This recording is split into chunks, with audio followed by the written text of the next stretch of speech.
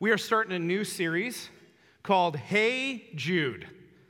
Okay, a study of the book of Jude. And here, as we're going to start this sermon, here's the name of it, Called, Kept, and Contending. Called, Kept, and Contending. And I want to give you the main point of the sermon to begin with, because that's what we're going to work on. So here it is, based on the book of Jude. Christians are called by God the Father, kept by Jesus Christ, and contend for the faith through the Holy Spirit. Christians are called by God the Father, kept by Jesus Christ, and contend for the faith through the Holy Spirit. So thank you for joining us this morning as we are jumping into this new book of the Bible. This will be the third book that we will complete by the end of this month that we've taught the books of the Bible since I became the pastor a few years ago. And we've been spending most of our time in the book of John, which when we finish that one day will be the fourth book that we've completed. So here's the thing about this book called Jude. It's rarely taught. It kind of just seems like the off-ramp onto Revelation, if you will. And so a lot of times we don't talk about it. It's only 25 verses. A lot of times it's just not understood. But the book is written by a man named Jude. Very good.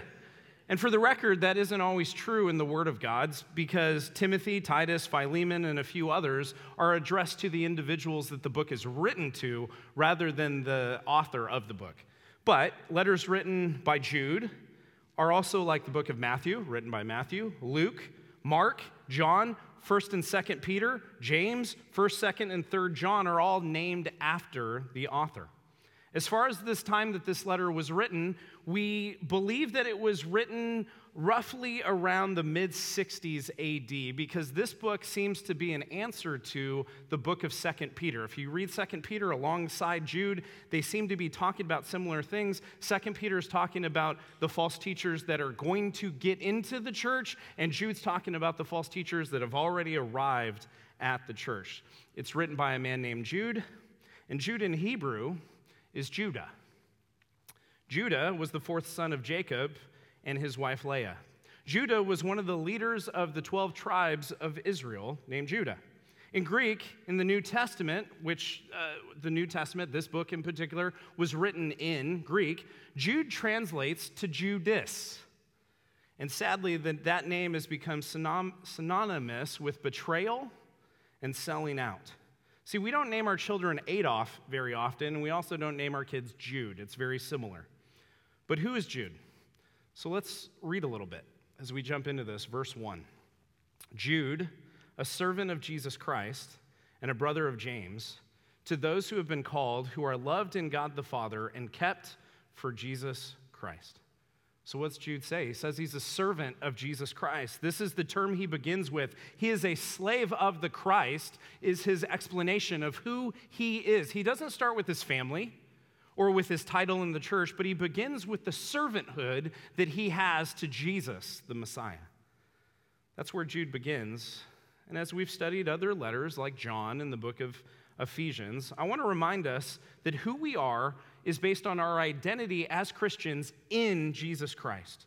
It's no longer if we have an identity because we're a Christian, it's no longer because of what we've done, but it's because of what Christ has done in our place, what he has accomplished.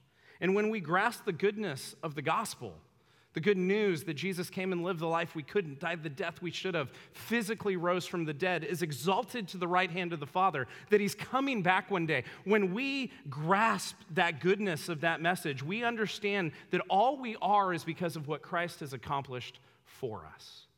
That doesn't mean because we accepted him or did anything to be more desirable to God, but always completely and undeniably all we have relationship with God because God, through grace, was given to us in the person and work of Jesus Christ.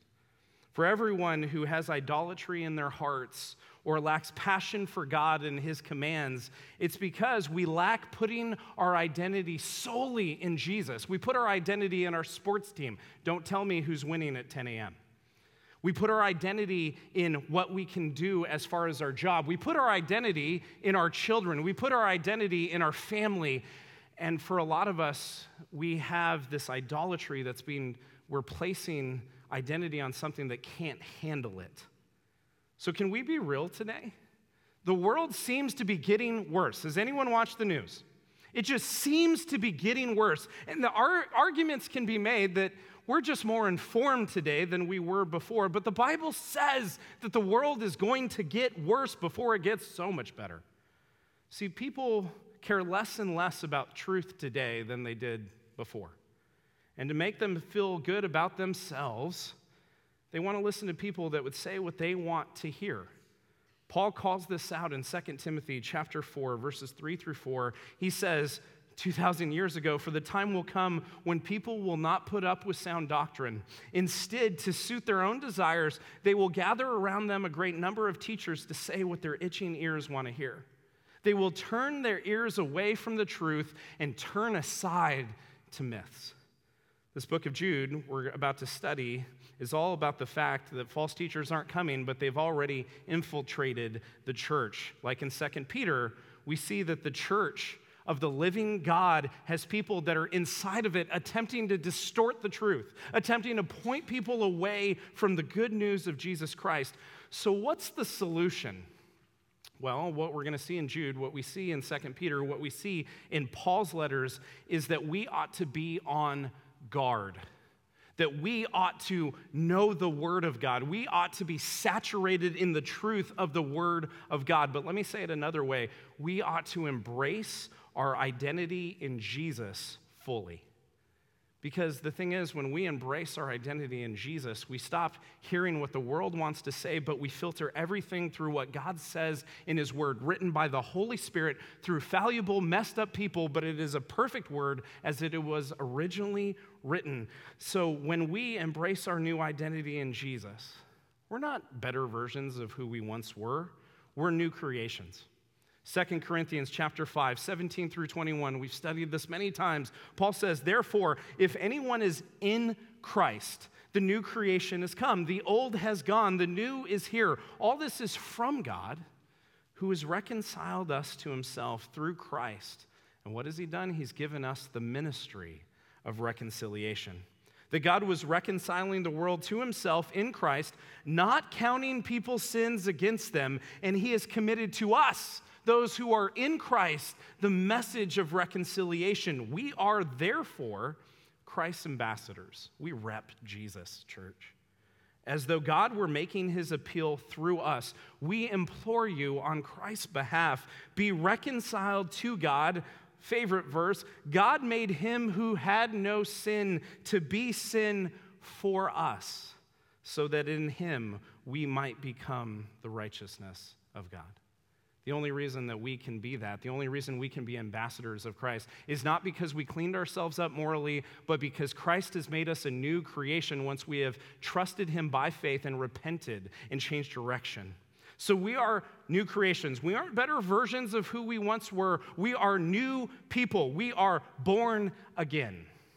In fact, John chapter 3, verse 3, Jesus replies to Nicodemus, very truly I tell you, no one can see the kingdom of God unless they are born again. And if we are born again, we are made new in Christ. That doesn't mean that we were who we once were, the dead person that we used to be, and yet at the same time, we're made alive in Christ, and for a bunch of us, all of us actually, that have trusted Christ, we still drag that dead body along behind us. We fall back into old habits. But what is certain is, what we trust is that when we've come to Christ, we have been made new. Our affections change for God. We're no longer enemies of His. We want to hear His word. We want to obey His commands because we are made in His likeness.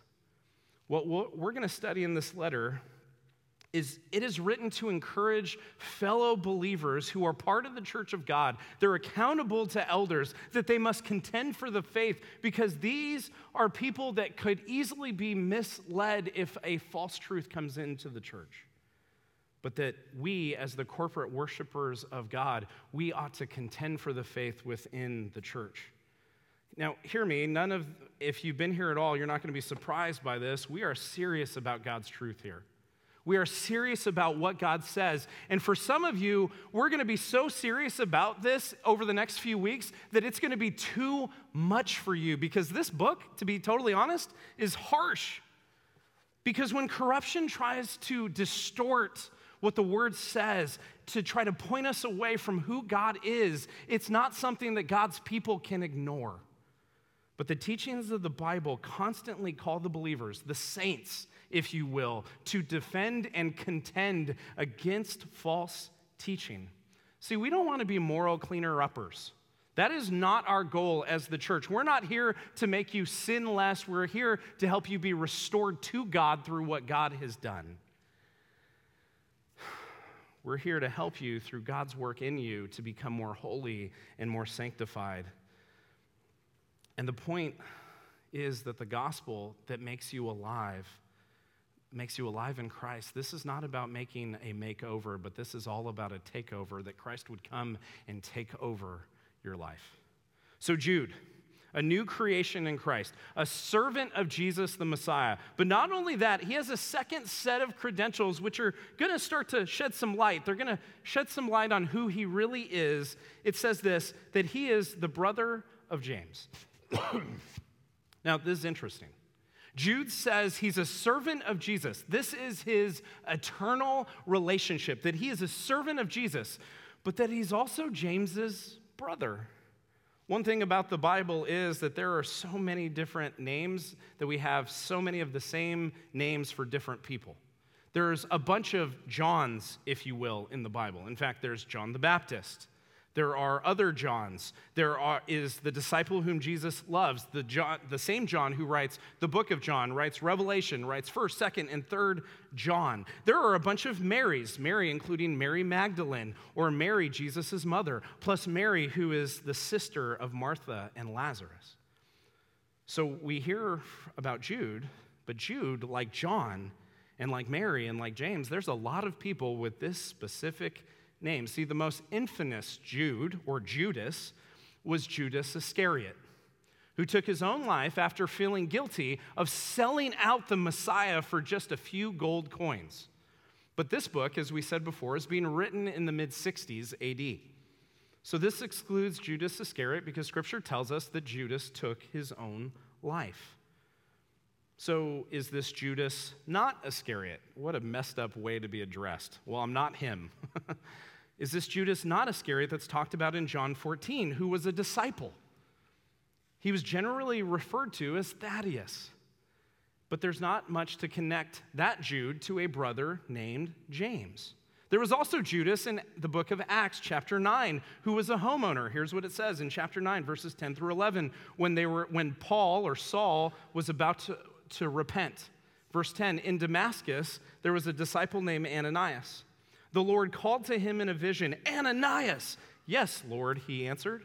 The Lord told him to go to the house of Judas on Straight Street and ask for a man from Tarsus named Saul, for he is praying. But there's nothing that directly connects this Judas, which is only talked about once, to a brother named James. So where do we see Judas and James in a brother-sibling relationship? Matthew 13, verse 55. Here's what it says. Isn't this the carpenter's son? Isn't his mother's name Mary? And aren't his brothers James, Joseph, Simon, and Judas? So here we see James and Judas as siblings. But most importantly, who are these brothers to? Well, let's pull out and let's point back a little bit. Verse 53. When Jesus had finished these parables, he moved on from there. Coming to his hometown, he began teaching the people in their synagogue, and they were amazed.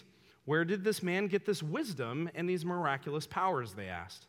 Isn't this the carpenter's son? Isn't his mother's name Mary? Aren't his brothers James, Joseph, Simon, and Judas? We believe that this is the same Jude that wrote the book of Judas, and Judas was a brother to James, but he was also a brother to Jesus. So why not just say that? Hey, y'all, I'm Judas. I'm Jesus' brother. What's up? Kind of Frank Stallone kind of thing. You know what I mean? That's for a couple of us. But we look back at John chapter 7, And he says this in verse 5, "For even his own brothers did not believe in him." Well, is it because he felt bad because he didn't believe in him? No, I don't think so. I think something changed. I think we have Jude and James, both brothers of Jesus, both who at one point did not believe Jesus was the Messiah. Let's just be real. Could any of us believe that our siblings were the Messiah? Probably not. And yet both called themselves servants of Jesus Christ in their own letters written by each of them. I'll show you. James chapter 1, verse 1a. James, a servant of God and of the Lord Jesus Christ. I'd contend that both brothers, when they saw Jesus resurrected, when they talked with him, they realized that he was and always will be the Messiah. Because hear me, the resurrection of Jesus has always been the most powerful argument for the faith. It always has been and it always will be. You want to argue with Christians? Aim at the resurrection and let us know when you want to get baptized. You can consider his teachings human, Jesus's, but you can't explain away his resurrection without a supernatural intervention. So Jude, chapter 1, verse 1, Jude, a servant of Jesus Christ and a brother of James, to those who have been called, who are loved in God the Father and kept for Jesus Christ. So why didn't Jude use his own bloodline to his advantage? Because Jude and James, both brothers of Jesus in a worldly sense, no longer saw Jesus as only human. They understood that he was Lord. They understood that he was Savior as the Messiah. So their response was to be a servant. Let me say it harsher. Their response to the resurrected Jesus was to be a slave of his, wanting to be. Why? Not out of guilt for not believing in him at one point and trying to make penance, but because Jesus' supremacy was one that they now understood, that they now could understand his offer of salvation through his finished work on the cross and through the resurrection is the only means that made them right before God. It was only because of what he had accomplished. So Jude identifies as a servant of Jesus Christ, and because he was not as well known to the early church as his brother James, who is the leader of the church in Jerusalem, he uses that connection to James as an affirmation of his right to write the letter he's about to. He writes it to the church or a group of churches, and what most people think is it was probably a heavily Jewish church that had become Christians, heavily Jewish Christians that were in a very heavy Gentile culture. So here's what it says in 1. I want to stress a part of it, the second part of verse 1. To those who have been called. To those who have been called. Jude uses language which differentiates goats from sheep. Remember we had the sheep pen? You guys remember that? I'm a sheep? Very good. So those who are called, calling, and call seems to be a junk drawer for what we do in Christian culture. Well, I was called to drive over there. Oh, I was called to buy that. Shut up, okay? Called implies both relationship and or task. Okay, that's what it generally means in Scripture. And here Jude is using called as those who are in relationship with Jesus Christ. They are God's chosen people. Chosen by who? Not you. And this is who he's speaking to. Because this letter in particular is to warn those who are called by God that there are people among them that are not called by God. Now, this is difficult for many of us to stomach. We tend to think if someone's moral, if someone says, my pleasure, after you say thank you, if that person goes to church consistently, then obviously they are a redeemed person. And even though I'd say that someone who goes to church consistently could and should be doing it for the right reasons, worshiping with the body of believers corporately, using their gifts within the church body for the glory of God, and to be seen accountable to a local church body, that doesn't necessarily mean that their motives are proper. Many come to the church to justify themselves by everything but the grace and work of Jesus Christ.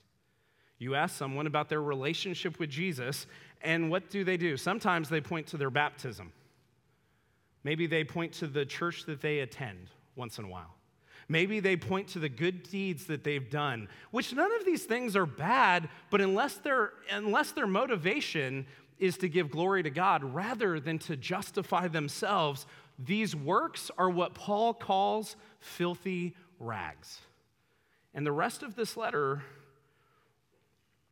is not going to challenge the false teaching of these false teachers. The rest of this letter is going to challenge the lifestyle and the actions of those false teachers. So the final part of verse 1, who are loved in God the Father and kept for Jesus Christ. Those who are called and loved in God the Father and kept for Jesus Christ. Those who are in relationship with Christ are loved by God the Father. But the intention of this term in other translations is this. It says, those who are sanctified in God the Father. Now, sanctified, we talk a lot about sanctification, spiritual growth. Here's what it means. It means to be made holy. It means to be set apart. And those who have been called by God are set apart by the Father for who? The Son. We understand that those who God calls to himself through Jesus Christ are a gift from God the Father to God the Son. We see this specifically recorded in the prayer in John 17. Here's what it says at the beginning of John 17. Father, Jesus says, the hour has come. Glorify your Son, that your Son may glorify you. For you granted him authority over all the people, that he might give eternal life to all those you have given him. Skip to verse 6. I have revealed to you, to those whom you gave me out of the world, they were yours. You gave them to me. They have obeyed your word. They're not yours because they obeyed the word. Because you've given them to me, they now obey the word. Now they know that everything you have given me comes from you. For I gave them the words you gave me, and they accepted them. They knew with certainty that I came from you, and they believed that you sent me. Those who are called and chosen by God are gifts. And they are what this verse concludes with. At the end of verse 1, it says, kept for Jesus Christ. Oh, so much power in that one little phrase. The eternal security that Christians receive in Jesus Christ can be quantified in this simple phrase, kept for Jesus. We are preserved in Jesus Christ. We don't earn it. It was a gift, and we cannot lose it. We may still have to deal with the decay and the death that sin has produced in this world, but our salvation, our security in Jesus Christ, that gift that was given to us, will not and cannot be taken away if it was truly given to us. And as we're going to see much more next week, you don't lose your salvation, but those who walk away from the free gift of grace of Jesus Christ never receive the gift in the first place. More on that next week. But verse 2, Jude says, mercy, peace, and love be yours in abundance. I don't want you to miss out on just how affectionate Jude is to those who are God's people. Mercy, peace, and love be yours in abundance. Mercy and peace. This is a very common Jewish salutation. In fact, Peter used that at the beginning of his second letter, but Jude includes love. Mercy and peace are things that we hope for others, right? You hope mercy and peace for other people, unless they've cut you off on the road, right? Unless they've done something to us, we don't want them to have mercy in that case. We want them to have justice. But what we see in our God is that he does give mercy. He doesn't give you what you deserve. And then he takes it a step further and he gives you grace, which is giving you what you don't deserve in Jesus Christ, in love. For God so loved the world. God's love, when we were still sinners, Christ died in our place. Mercy and peace. Peace is something that we usually think of in the sense of world peace. We think peace, no war. And yet, biblically, what this really meant was that there would be shalom. Say shalom. It's a fun word to say. Shalom.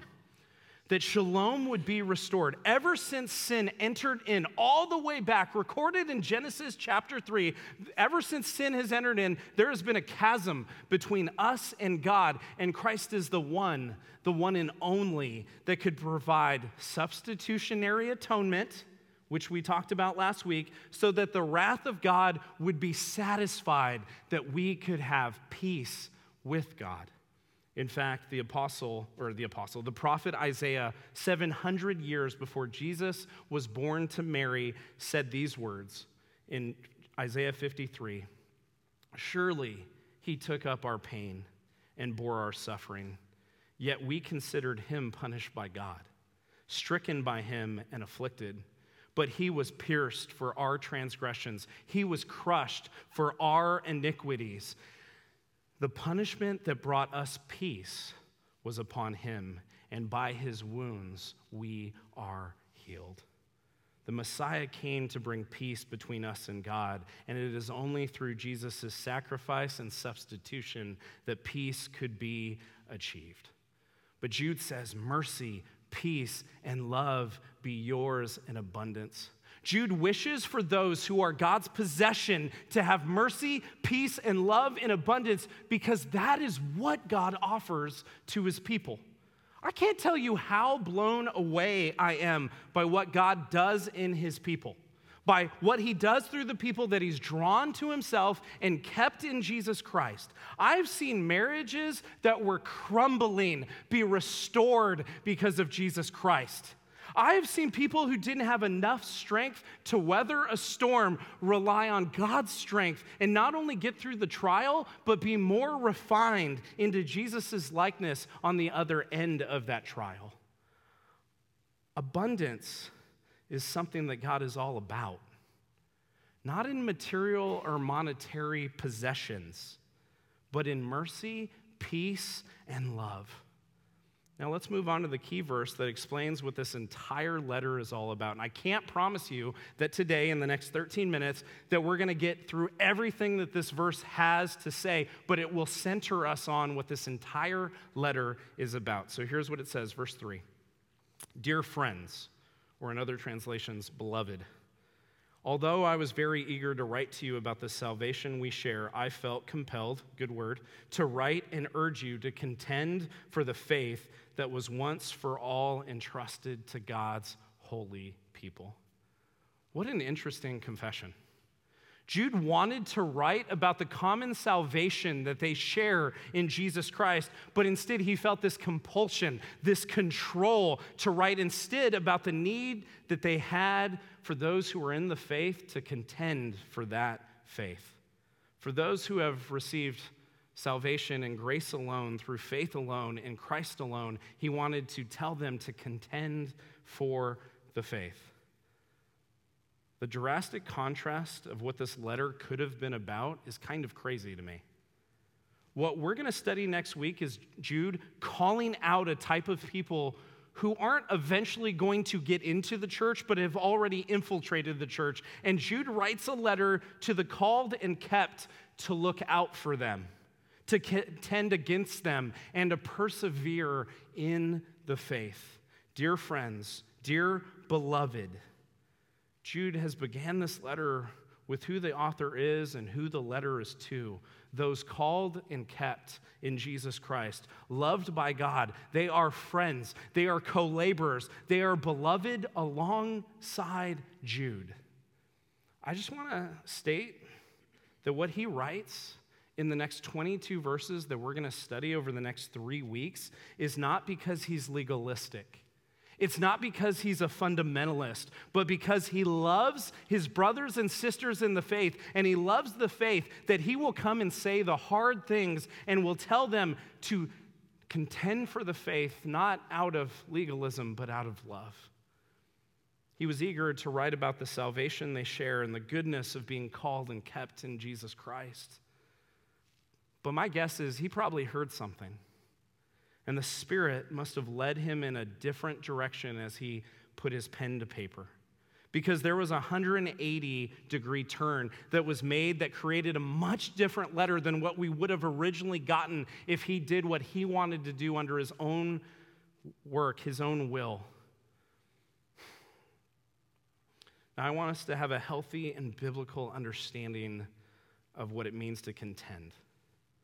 Because it'd be very easy to take the word contend and build a bunch of liberty or legalism around it. Contend means to fight for. That's what contend means. It means to fight for. It means to struggle against, to struggle through a difficulty, and to assert something as a position in an argument. The New American Standard, NASB, it says it this way: to earnestly contend for the faith is what Jude says.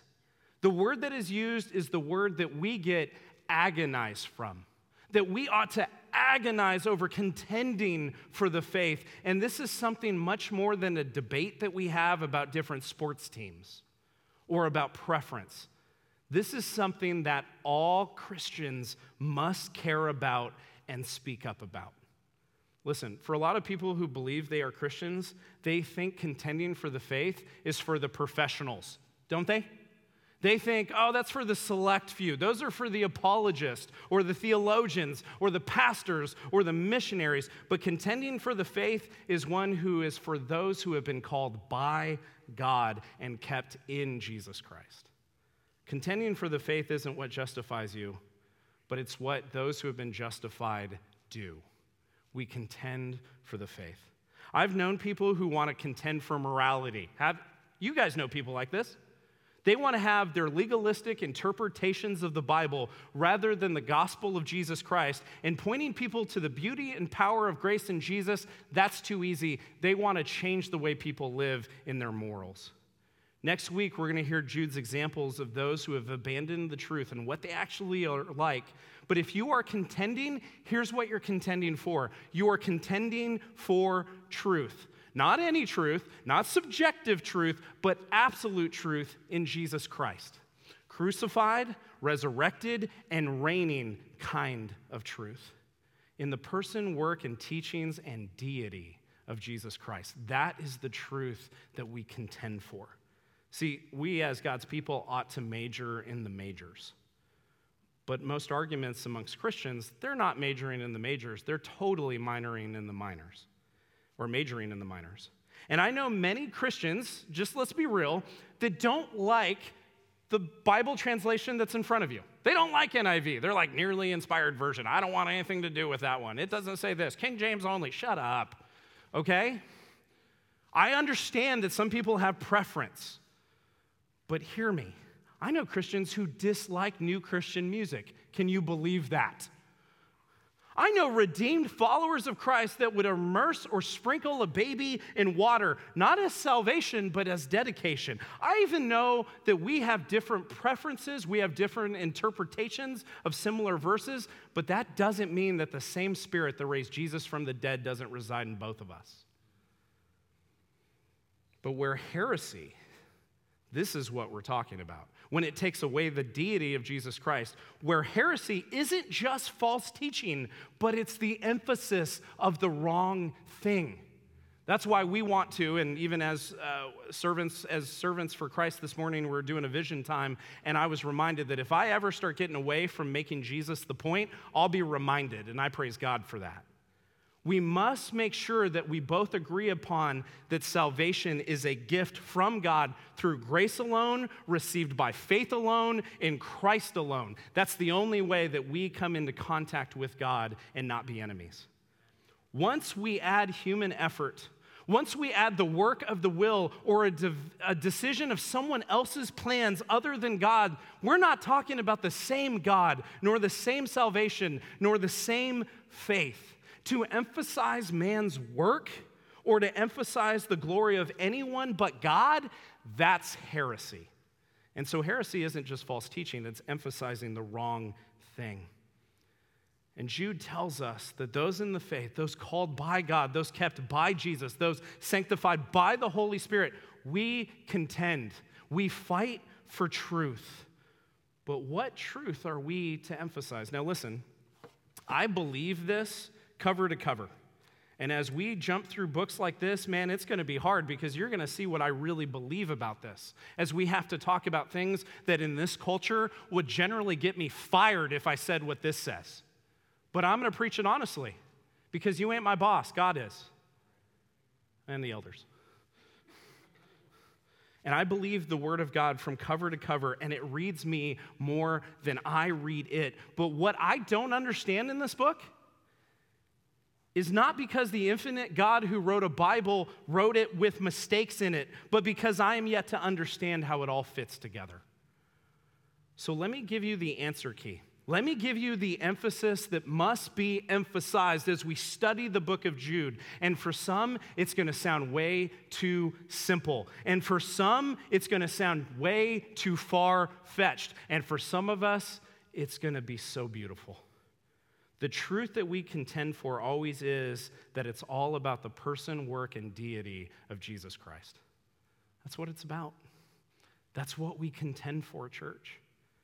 Catholics want to make Jesus a way unto God, but not the only way. Mormons treat Jesus like a God, but not the God. Jehovah's Witnesses believe that Jesus was the second coming of an angel. Muslims believe that he was a great prophet named Isa, but not God in the flesh. The Pharisees saw him as an insurrectionist. The disciples, for most of Jesus' earthly ministry, saw him as a prophet, a teacher, and a possible political figure. Atheists want to argue if he even existed or that the claims about him were made up years after he lived. Agnostics don't care what he did or didn't do. Many in society want to just assume he's a historical figure that taught some great things while having a pretty cult following. Listen, the entire work of the Spirit, the entire Word of God concludes that it's all about Jesus Christ dying, rising, exalted, and coming back.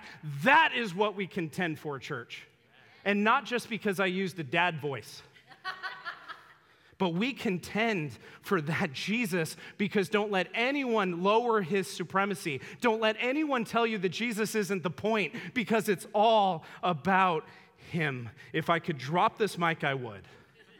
And only by finding our right standing and our fulfillment and our soul identity in him will we ever be made whole in this life or the life to come.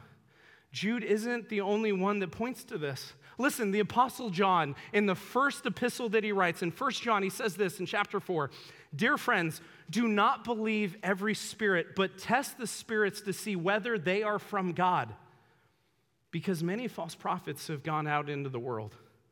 This is how you recognize the Spirit of God. Every spirit that acknowledges that Jesus Christ has come in the flesh is from God, but every spirit that does not acknowledge Jesus is not from God." Let me say that again, verse 3. "But every spirit that does not acknowledge Jesus is not from God. This is the spirit of the Antichrist, which you have heard is coming and even now is already in the world." It's all about Jesus, church. And who people believe him to be, that is the entire point of the book of John that we are studying and will continue to study next year. But Jesus puts a line in the sand, doesn't he? Listen to Jesus' very words recorded by the disciple Matthew. "Whoever acknowledges me before others, I will also acknowledge before my Father in heaven. But whoever disowns me before others, I will disown before my Father in heaven. Do not suppose I come to bring peace on the earth. I did not come to bring peace, but a sword. For I have come to turn a man against his father, a daughter against her mother, a daughter-in-law against her mother-in-law." That's not that hard. "A man's enemies will be the members of his own household." See, Jesus didn't come to bring peace on earth, but to bring peace between us and God. And that peace will cause division between those who are true followers of Christ and those who are not, even in the same households. Now, I don't know how you hear those words. I don't know if you hear, "Oh man, Jesus is scary. Oh, that's probably why bad things happen and wars happen." That's not what he was saying. He was saying that there will be people in your own household that will not believe what you believe. They will emphasize things that you will not emphasize, but you continue to follow your God, no matter what. He continues in verse 37, anyone who loves their father or mother more than me is not worthy of me. Anyone who loves their son or daughter more than me is not worthy of me. Whoever does not take up their cross and follow me is not worthy of me. Whoever finds their life will lose it, and whoever loses their life for my sake will find it. Wow. I don't know how you hear that. I know that for some of you, there's no way I could love God more than my son. I get it. But the Spirit produces that in you. The Spirit makes you realize that everything you have is a gift from Him. I love my 4 children. I got to take Evie, my 3rd daughter, out yesterday. We went and had lunch. I was like, babe, anywhere you want to go. She's like, Taco Bell. I'm like, okay. Babe, anything you want on the menu. $1 nachos. Man, I love me some Evie, all right? Just putting that out there. And I adore her, and she's beautiful, but you know what? She's a terrible God. Jesus becomes the end-all for those who have realized that they are completely bankrupt spiritually and are in need of God's intervention. The Apostle John has harsh words as well for those who do not see Jesus as ultimate, who teach others and give those who are found in Christ some guidelines of what we should and shouldn't do. Here's what he says, 2 John chapter 6, 2 John verses 6 through 11, and this is love, that we walk in his commands. As you have heard from the beginning, his command is that you walk in love. I say this because many deceivers who do not acknowledge Jesus Christ as coming in the flesh have gone out into the world. Any such person is the deceiver and the antichrist. Watch out that you do not lose what we have worked for, but that you may be rewarded fully. Anyone who runs ahead and does not continue in the teaching of Christ does not have God. Whoever continues in the teaching has both the Father and the Son. If anyone comes to you and does not bring this teaching, do not take them into your house or welcome them. Anyone who welcomes them shares in their wicked work. Wow. Now, does this mean that you don't let people in your home who don't have perfect theology? Well, if that were true, we'd all be homeless. So no. That's the fundamentalist way of looking at this passage. What John is warning is for the person who claims to be in the faith, yet teaches a false doctrine you steer clear of, you don't associate with, you don't even greet them. This is harsh, but by your association to them, you may be unintentionally convincing an onlooker that your faiths are the same, even though they deny the incarnation and deity of Jesus Christ. This isn't the person that's outside the church. This is about the people that are inside the church that claim that they love Jesus. They claim that they're a Christian like you, but they deny that Jesus is the point. Jude was speaking about contending in the church. And even though we live in the world, we do not need to attempt to fight against people outside of the church that are yet to believe. They are not our enemy. The devil is. People who do not believe in Jesus, who know they don't believe in Jesus, and they tell you they don't believe in Jesus, they are not the enemy. And for centuries, the way that people in the church have treated those outside of the church has been one of the best excuses for those who are perishing to not believe. I don't think at all that our conduct makes it so those who are called by God cannot receive his grace. But what I'm saying is we become the excuse rather than the conduit of grace that God purposes us to be. 1 Peter chapter 3, 15 through 17, in your hearts revere Christ as Lord. Always be prepared to give an answer to everyone who asks you to give the reason for the hope that you have, but do this with gentleness and respect, keeping a clear conscience so that those who speak maliciously against your good behavior in Christ may be ashamed of their slander. For it is better, if it is God's will, to suffer for doing good than for doing evil. So when it comes to contending for the faith, this book of the Bible in particular is pointing us to those who claim that they are in the truth. They claim to have been justified. They claim they are called and kept by Jesus Christ, but they teach and believe another gospel. And we, as God's people, those entrusted with salvation, are to contend and defend within the church for the glory of God's name. So if you hear me, church, teach another gospel, other than this one. If you hear me emphasize someone above the God of the Trinity, then you ought to contend, question, and challenge such things. Paul writes to the church in Galatia, and he says this, I am astonished that you are so quickly deserting the one who called you to live in the grace of Christ and are turning to a different gospel, which is really no gospel at all.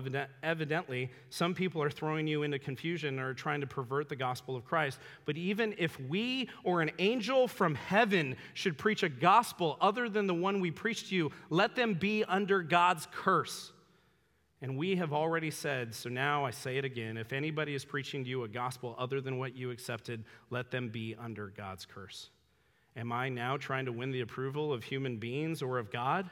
Or am I trying to please people? If I were still trying to please people, I would not be a servant of Christ. Paul wrote to the church in Galatia to contend against the false teaching of the Judaizers who believed and preached that in order to become a Christian, you first had to be under the Levitical law. If you were male, you had to be circumcised. There's a lot today in the church of Jesus Christ that we contend with, but most of it is moralism. Most of it is works. So let me say this. Look at people in the church with grace, with mercy, with peace and love in abundance. Look at them and point them to Jesus. While like Jude, always remembering and pointing us back to the gospel of Jesus Christ in which we are unified and adopted into the family of God. But hear me, we must contend and make sure that those who call the church of Jesus Christ their home are not teaching a gospel that is in conflict with what Jesus already accomplished by bringing the kingdom of God here to earth, by living the perfect life that we cannot live, dying the death that we all deserve to die, and victoriously rising from the dead. See, Jesus is our only sole means of righteousness and salvation and justification. It's all about Jesus.